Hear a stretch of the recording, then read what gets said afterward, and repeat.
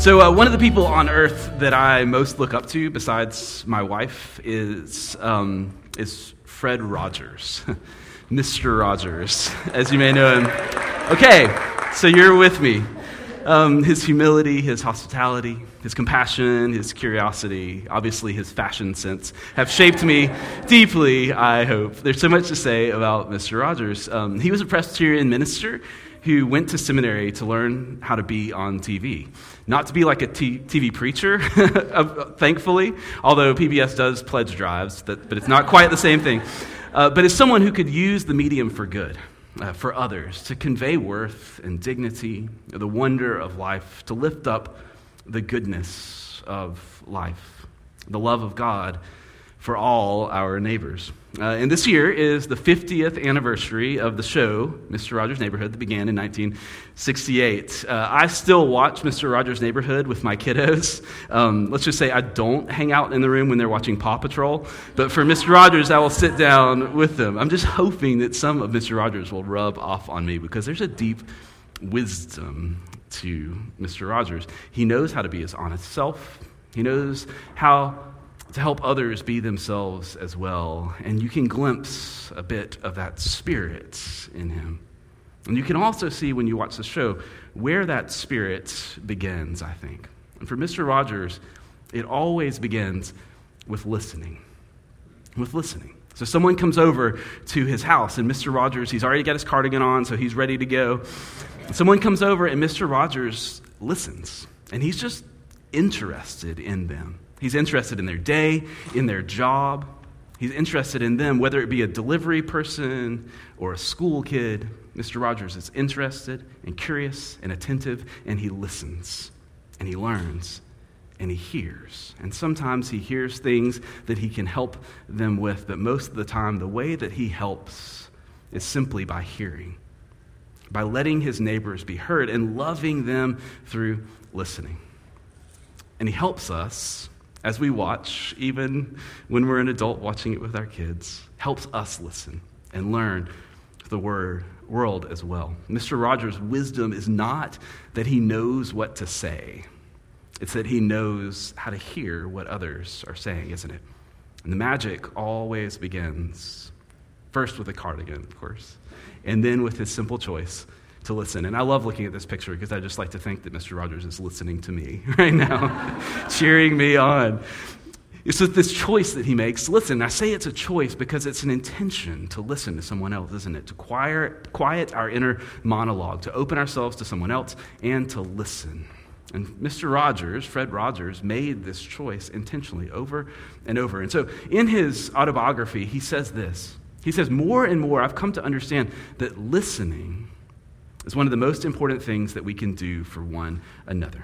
Whether it be an adult or a child, our engagement in listening to who that person is can often be our greatest gift. And then he goes on and he says, the purpose of life is to listen to yourself, your neighbor, to your world, and to God when the time comes to respond in as helpful a way as you can find from within and without. Listening. Just like our love for God begins with this choice to open ourselves and listen, our love for others begins with the choice to listen.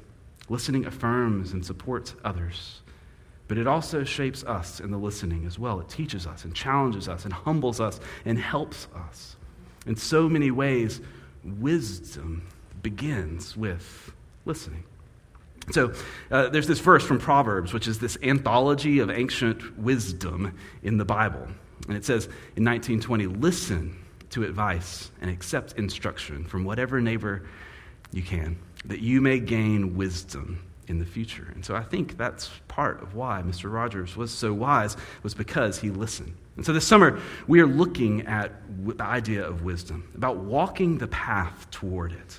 Toward living well, toward loving well, toward sowing seeds of righteousness and justice and equity with our lives in the world, wisdom.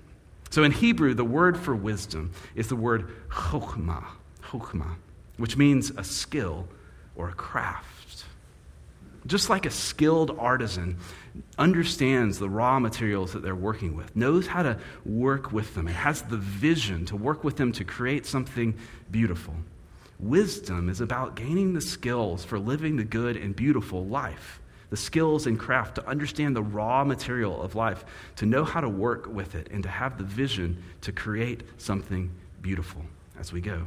And listening, I think, is the best skill for us to start with, because it's the skill that unlocks all the others. It's like that bag of holding in video games that you get first so that you can fill up your bag with a bunch of other things along the way. You can fill up your bag with a lot more as you learn to listen to wisdom along the journey. But listening is hard, isn't it? It seems like such an easy skill. Just listen to someone, but then you try it. And it usually starts off well, but then it's like my brain is a toddler that just sort of wanders off to go finger paint somewhere, or maybe instead of listening, I've just been mentally preparing myself to respond to the person I'm talking to, or to top their story with my own story, which is absolutely the worst, right? But really listening to someone, making space in my world for someone else is hard. It does not come naturally. And I think that's why it stands out as so beautiful in the midst of our world. Real listening, is the beginning of real communication. And in this life, in this day, we need to be pursuing real communication with each other, especially those that it's hard for us to hear. But we're a lot better at speaking, aren't we? People always say, you've got 2 ears and 1 mouth, so speak twice as much as, or listen. See, it's hard. I'm a pastor, I talk a lot. So listen twice as much as you speak, right? You may have heard that before. But ears are on the side. Your mouth is right in the middle. It's like aiming at other people like a big fire hose that we just spray everywhere. And that's how we use it, isn't it?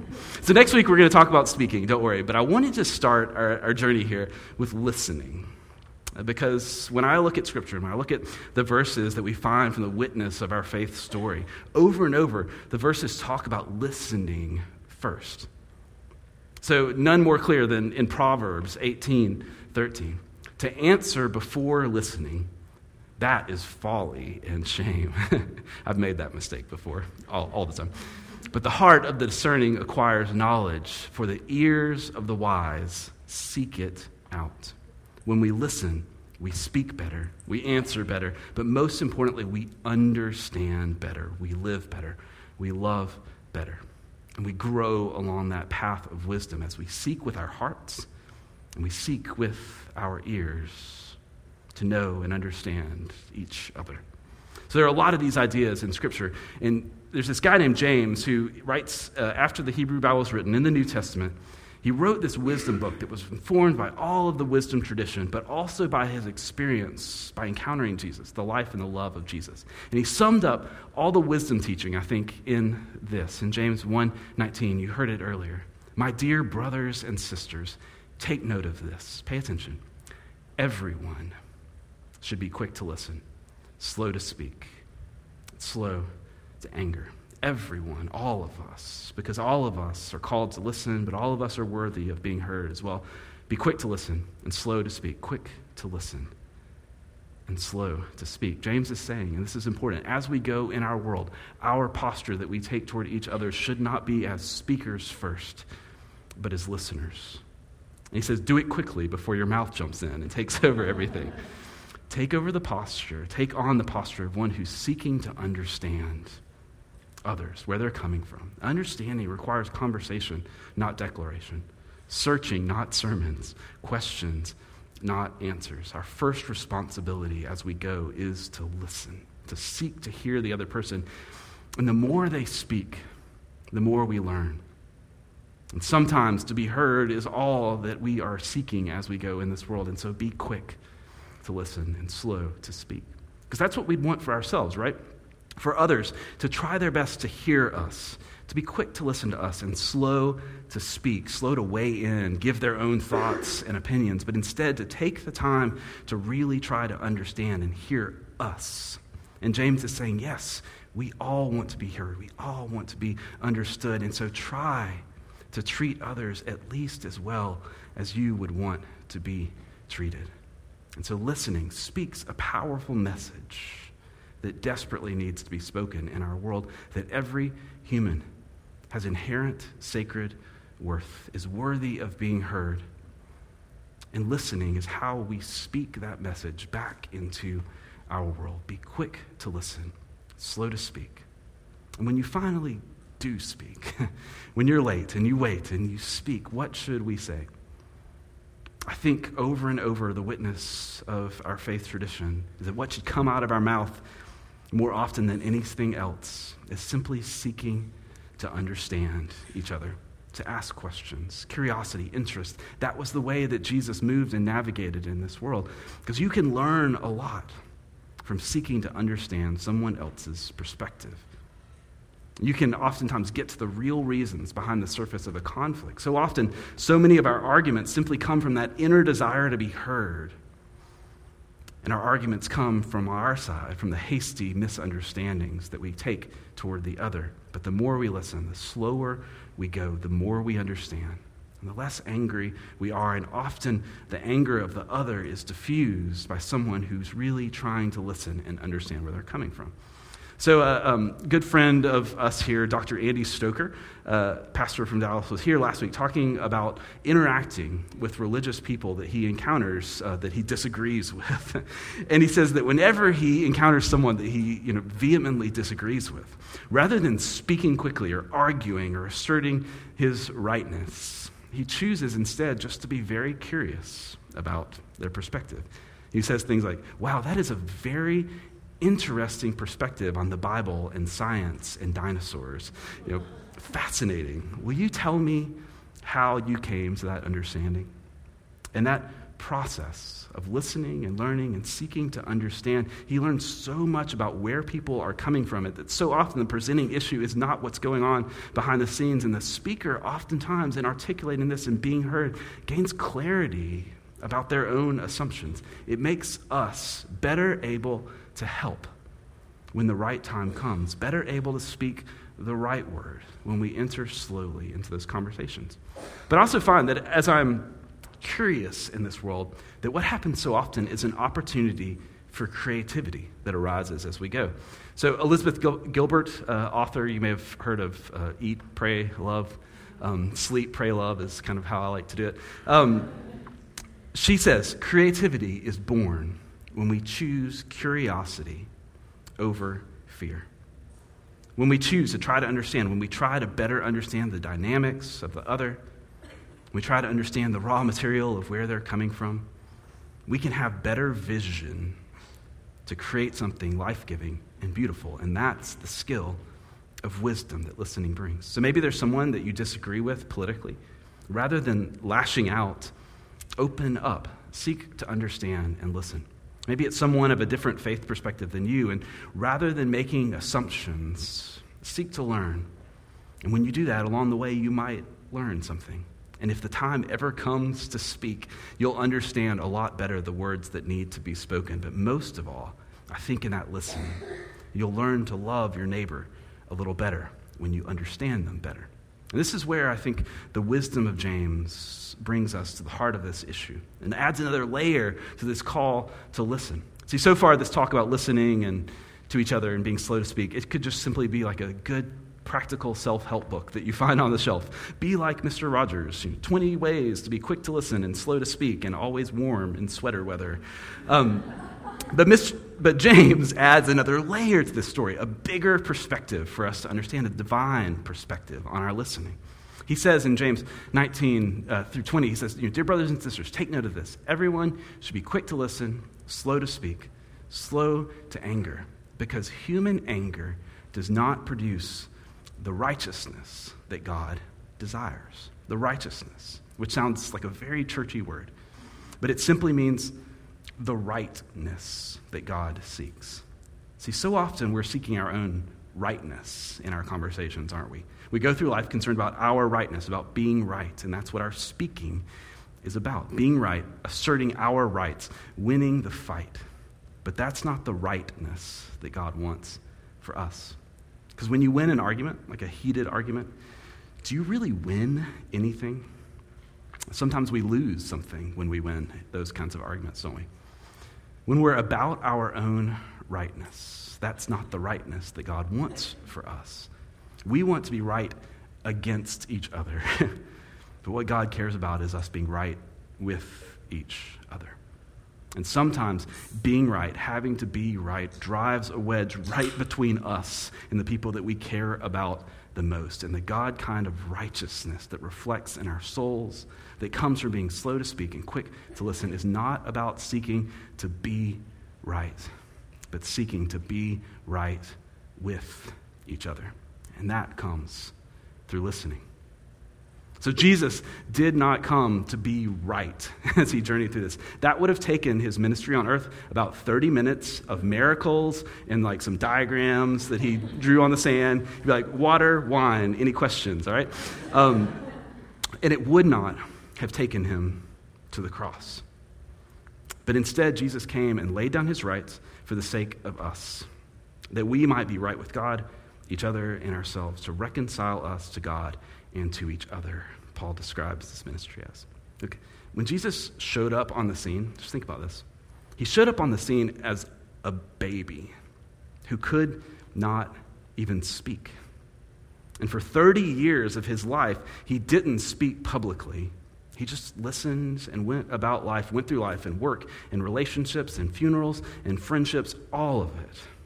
And only after 30 years did he begin to step out and speak publicly. And when he did, people were amazed because he did not speak like any religious leader that they'd ever met, because he spoke like someone who understood, like someone who had listened and understood. And the people who were nothing like him liked him because they knew that he loved and understood them in a deep way. And in the end, rather than preaching a big last sermon for the grand finale, in silence he washed the feet of all his disciples because he understood that is what we need to hear. More than being right, that we need to be right with each other, with God, and with ourselves. And it's the way of listening that leads us on the way of Christ and the way of wisdom. And it's much slower. It's slower than speaking, but it's the way that transforms everything. And it's the way that we're called to, the way that creates and recreates life, that chooses curiosity over fear and makes something creative happen, that puts aside self-interest to be interested in the sacred worth of the other. It's the way of wisdom that listening leads us down. So back to Mr. Rogers, because that's what you came to hear today, right? I brought my grandfather's cardigan that I'm proud to have. I thought I'd do a costume change at this point, because Mr. Rogers did. He listened to the world, and as he went through life, he wanted his episodes to be timeless. And as he went back and watched some of the old ones, he saw that he was using gender pronouns in a very he-focused kind of way, or making assumptions about women's roles that were just contextual. And so he would actually go back to those old episodes and put on the cardigan that he wore and refilm those scenes, because he listened and he wanted to speak truth. So listening is what brought him profound friendships, and a profound friendship with someone named Francois Clemens. The year that Mr. Rogers' Neighborhood began, 1968, Fred Rogers heard Francois Clemens singing in church one day. And so he began to talk with him about appearing on this new show that was starting. And as they talked, Mr. Rogers said that he would like Clemens to play the neighborhood police officer. But Clemens had concerns. And Fred listened to them. See, it was 1968. It was a very difficult time in our nation's history. Martin Luther King had been assassinated. Robert Kennedy had been assassinated. There were nationwide racial violence that had claimed hundreds of lives across our city. It was a tumultuous time, and Clemens was in Harlem, and the relationship between the African-American community and the police there was challenging. And Mr. Rogers listened and heard him, and after their conversations together, Fred slowly and simply said, "You can become one of the helpers. Help make it different, Francois." And so Fred Rogers, in this fraught and fearful world, as he listened to others, to the world, to himself, he tried to see what he could do to help. and invited Francois into that as well. And so Francois became the first regular African-American character on a kids' show, Officer Clemens, and would remain for 25 years on this show. But the story of their relationship does not end with that invitation. The next year, 1969, Clemens and Rogers performed a beautiful, remarkable, simple scene. It was a hot summer day in Mr. Rogers' neighborhood, and Mr. Rogers was soaking his feet in a little pool. And as Officer Clemens came walking by, Mr. Rogers invited his neighbor to come put his feet in the pool and cool off together. It was beautiful. It was transgressive. It was perfect. Mr. Rogers and Mr. Clemens showing us in a small way how to be right with each other. But it wasn't small, because Mr. Rogers was listening to the world around him. He was listening to Mr. Clemens. He was listening to what he saw in his neighbors. Mr. Clemens didn't know. Mr. Rogers never said anything specifically about this. But this episode happened to air on the month anniversary, the 5th anniversary of what was called the Wade-In, when in 1964, black and white youths in solidarity nationwide had gone swimming together in public, segregated beaches and hotel swimming pools, to which they were greeted by owners that forced them out, by police dragging them to jail, even someone owner of a hotel who poured muriatic acid into the water to drive them out of the pool. They were fine. There's a lot of water in a pool. Racists aren't really good at science. I'll just say that.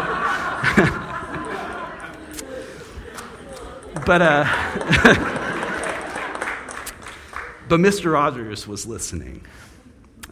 He was listening to the African-American experience. He was listening to people like Francois. He was listening to the world. He was willing to open himself up and think about his position and his privilege and the opportunity that he had. And he chose creativity over fear.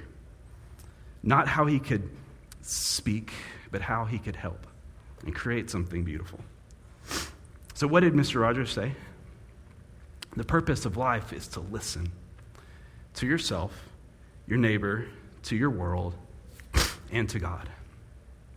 And when we listen to each other, that's really what we are listening for. We're listening for the reflection, the echo of God, isn't it? So when we hear that reflection from God, when the time comes to respond in as helpful a way as we can, from within and without. And so here they were, 5 years later, white skin, black skin, in the pool together, as it should be.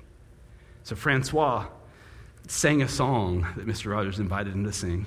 It said, "There are many ways to say I love you." And Fred Rogers just listened. And when Francois got out of the pool, Rogers took a towel and he dried his feet. Sorry. There are many ways to say I love you, aren't there? So Mr. Rogers wasn't trying to make some quick statement to be right. He was trying to show us how to be right with each other, how to listen, to seek to understand, how to be reconciled. It's the wisdom of God, the righteousness of God, the voice of God that we can hear in each other if we just stop, slow down, open up, and listen. It's the way of Christ. Ready to listen, slow to speak, seeking the rightness of God and neighbor and ourselves. So from the beginning, they were friends, Francois and Fred, because Fred listened, I think. They were really close. They spent holidays together with their families, Christmas and Thanksgiving. Francois said, "I found a friend for life in Fred Rogers." Francois trusted him and he felt understood, which was important for him, because Francois was also gay. And in the 70s, Fred Rogers was one of the few people that he came out to. And this Presbyterian minister in a cardigan sweater was quick to listen, quick to love. And so Francois, for 25 years, was Officer Clemens, Mr. Rogers' neighborhood. It's beautiful, but even more, it's transformative, I think. Because after all the listening that Fred did, when it came time for Mr. Rogers to speak slowly but clearly, because he listened, I think, Francois could hear him. Francois himself was ready to listen. So Clemens tells a story about later on in their journey. He says, "I'll never forget this one day. I was watching him film a session. And you know how at the end of the program, he takes his sneakers off, he hangs up his sweater, and he says, "You make every day special just by being you. I like you just the way you are." And Francois says, I was looking at him when he was saying that, and he walks over to where I was standing, and I said, "Fred, are you talking to me?" And Mr. Rogers said, "Yes, I've been talking to you for years, but you heard me today." Francois says, it was like telling me I'm okay as a human being. That was one of the most meaningful experiences I'd ever had. When we are quick to listen, slow to speak, what we speak into the world by our posture, by our words, by our presence is transformative. It is a meaningful message of dignity and love. And we speak it first by listening. And when the time comes, by helping. And when we speak that, it will be heard. So open, children of God. Listen.